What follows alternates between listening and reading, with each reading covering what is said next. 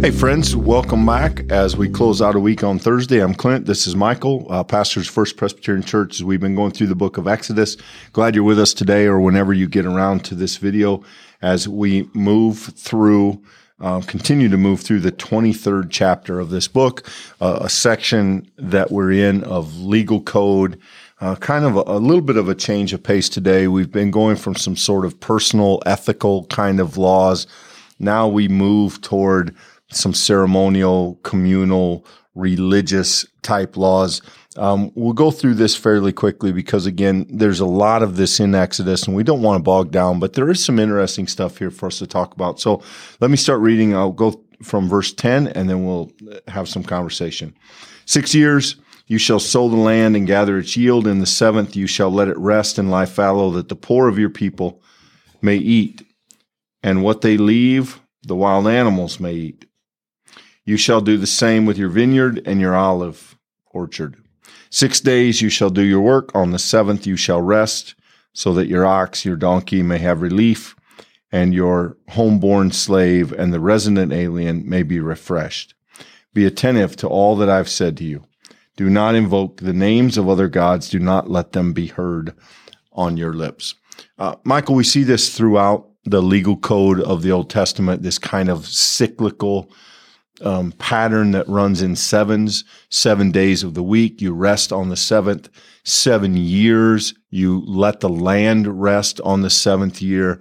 Later on, we'll see even the seventh seven, the 49th year is called the year of Jubilee. It's a year where all the debts are reset.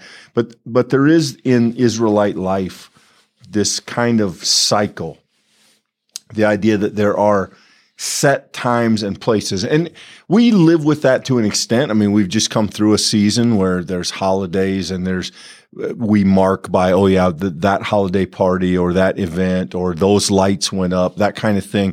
But I don't think for most of us, our own schedules have the sense of being divinely set, that the Israelites live with this expectation that God has literally appointed times for them, and their obedience to God includes marking and honoring those times responsively, faithfully, religiously, so to speak. And I think that makes it different. I think that makes it interesting. It adds an interesting twist. I think that you're absolutely right. I think where a lot of us would diverge in that conversation, Clint, is that we don't attribute those times or seasons or markers to the divine action of God in the world. And so when you look at the creation story in Genesis, we went through that together last fall. When you look at that story, it's easy for us as modern people to reflect on that story scientifically, as that is our own lingua franca. That's the way that we process the world, is through that chain of thinking, that way of processing ideas. But here, when we come to this section, which to most of us, Clint, just looks like a bunch of rules about when you need to take vacation and when you don't, we are tempted to see in that a kind of very simplistic, even deterministic view of the world.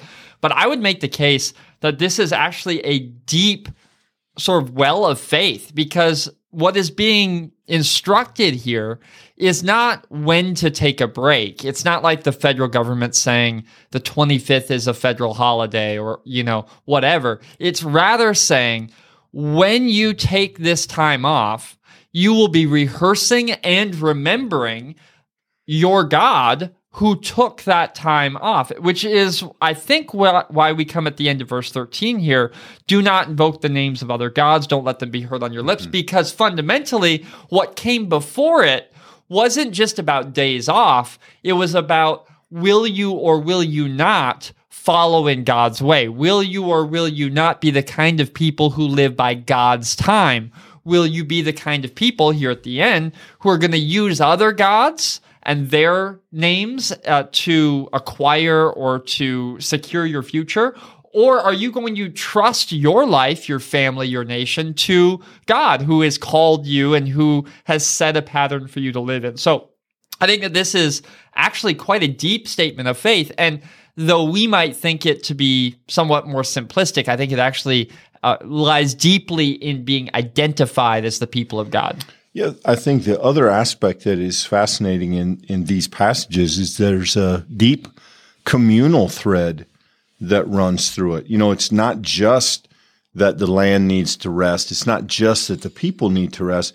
In the 7th year, you shall let the ground go fallow, that the poor of your people may eat. There is in these laws, we saw some of this yesterday, we saw it last couple days actually, there is this constant awareness and concern for those at the bottom.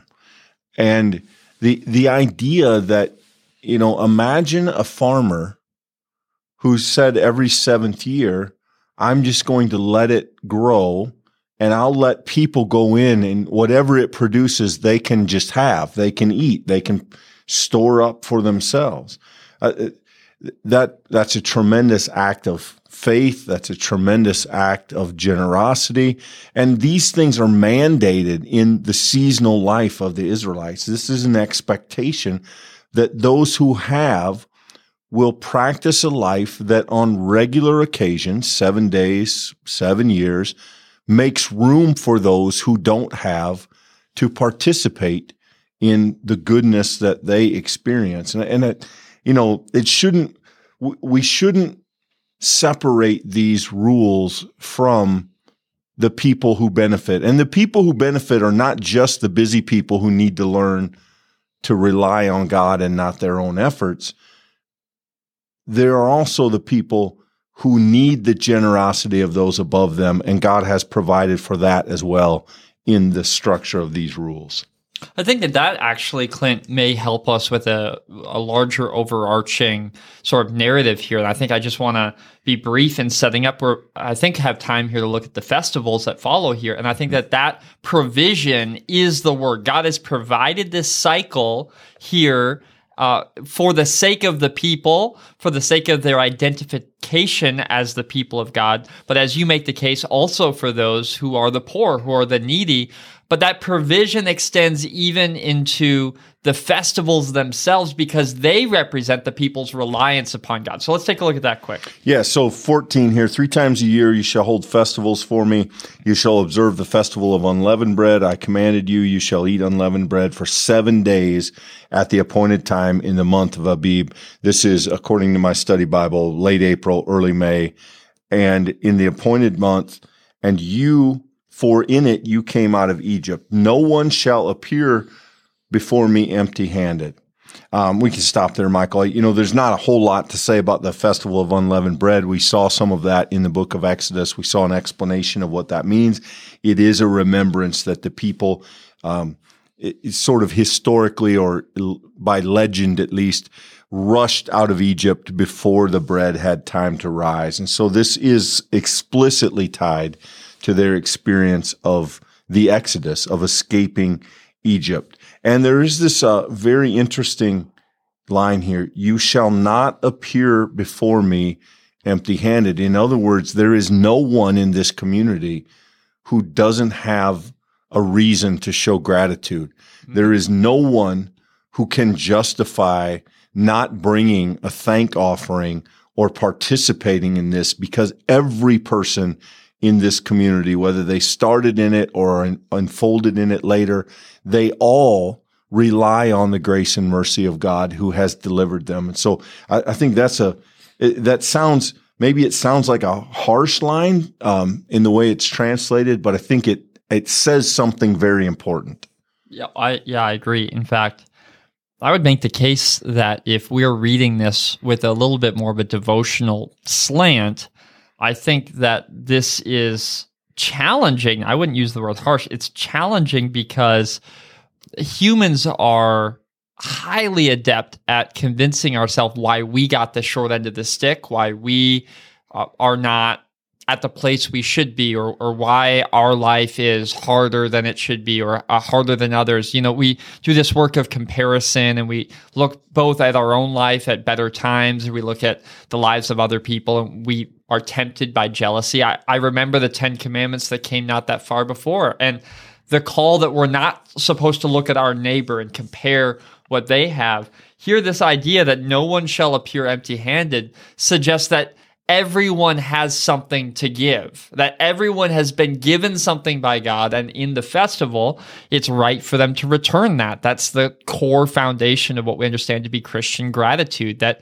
even in the midst of the worst times, we can find, even in those dark places, rays of light, because that's what God has given to us. That's what it means to be God's people, is to be those who rest on the foundation of the one who is good. And so gratitude, having something to come with, something to sacrifice, something to offer, is not implied, it's explicit. It's named, you should do that.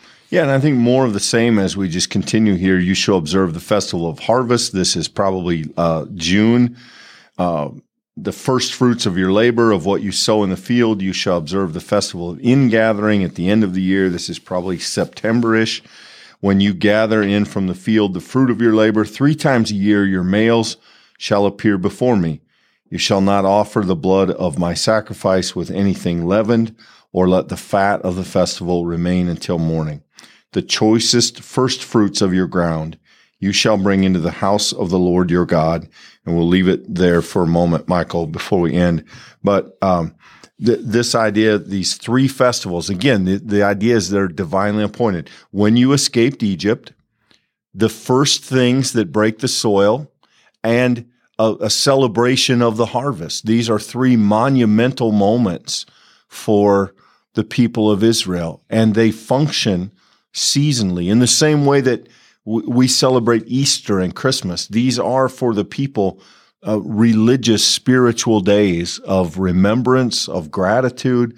And this language here, you shall, don't ruin the sacrifice, don't mix it with anything leavened, or let the fat of the festival remain until morning. In other words, celebrate properly, don't put it off, participate in it, all of those kind of things. This is really not just, it is a mandate, but I think best understood, it's an invitation. And yes, it's a commandment, but it's a commandment that invites the people to consistently put God in front of their eyes and to be mindful of what God has done. And yes, it's an order, but it's a gracious order. Yeah, and I do think that there's an approximate interpretation for a modern life, because it is hard, Clint, I think, for us to imagine the seasons that are marked in the way that these seasons are marked, right? If you're a farmer, if you live off the land, as here we're told about these harvest festivals, these things are built into the process. You have a time you sow, you have a time of first harvest, you have a time of final harvest. These things are by definition of doing your work, and they're tied to the seasons, they're tied to the sun, they're tied to all of these different external realities.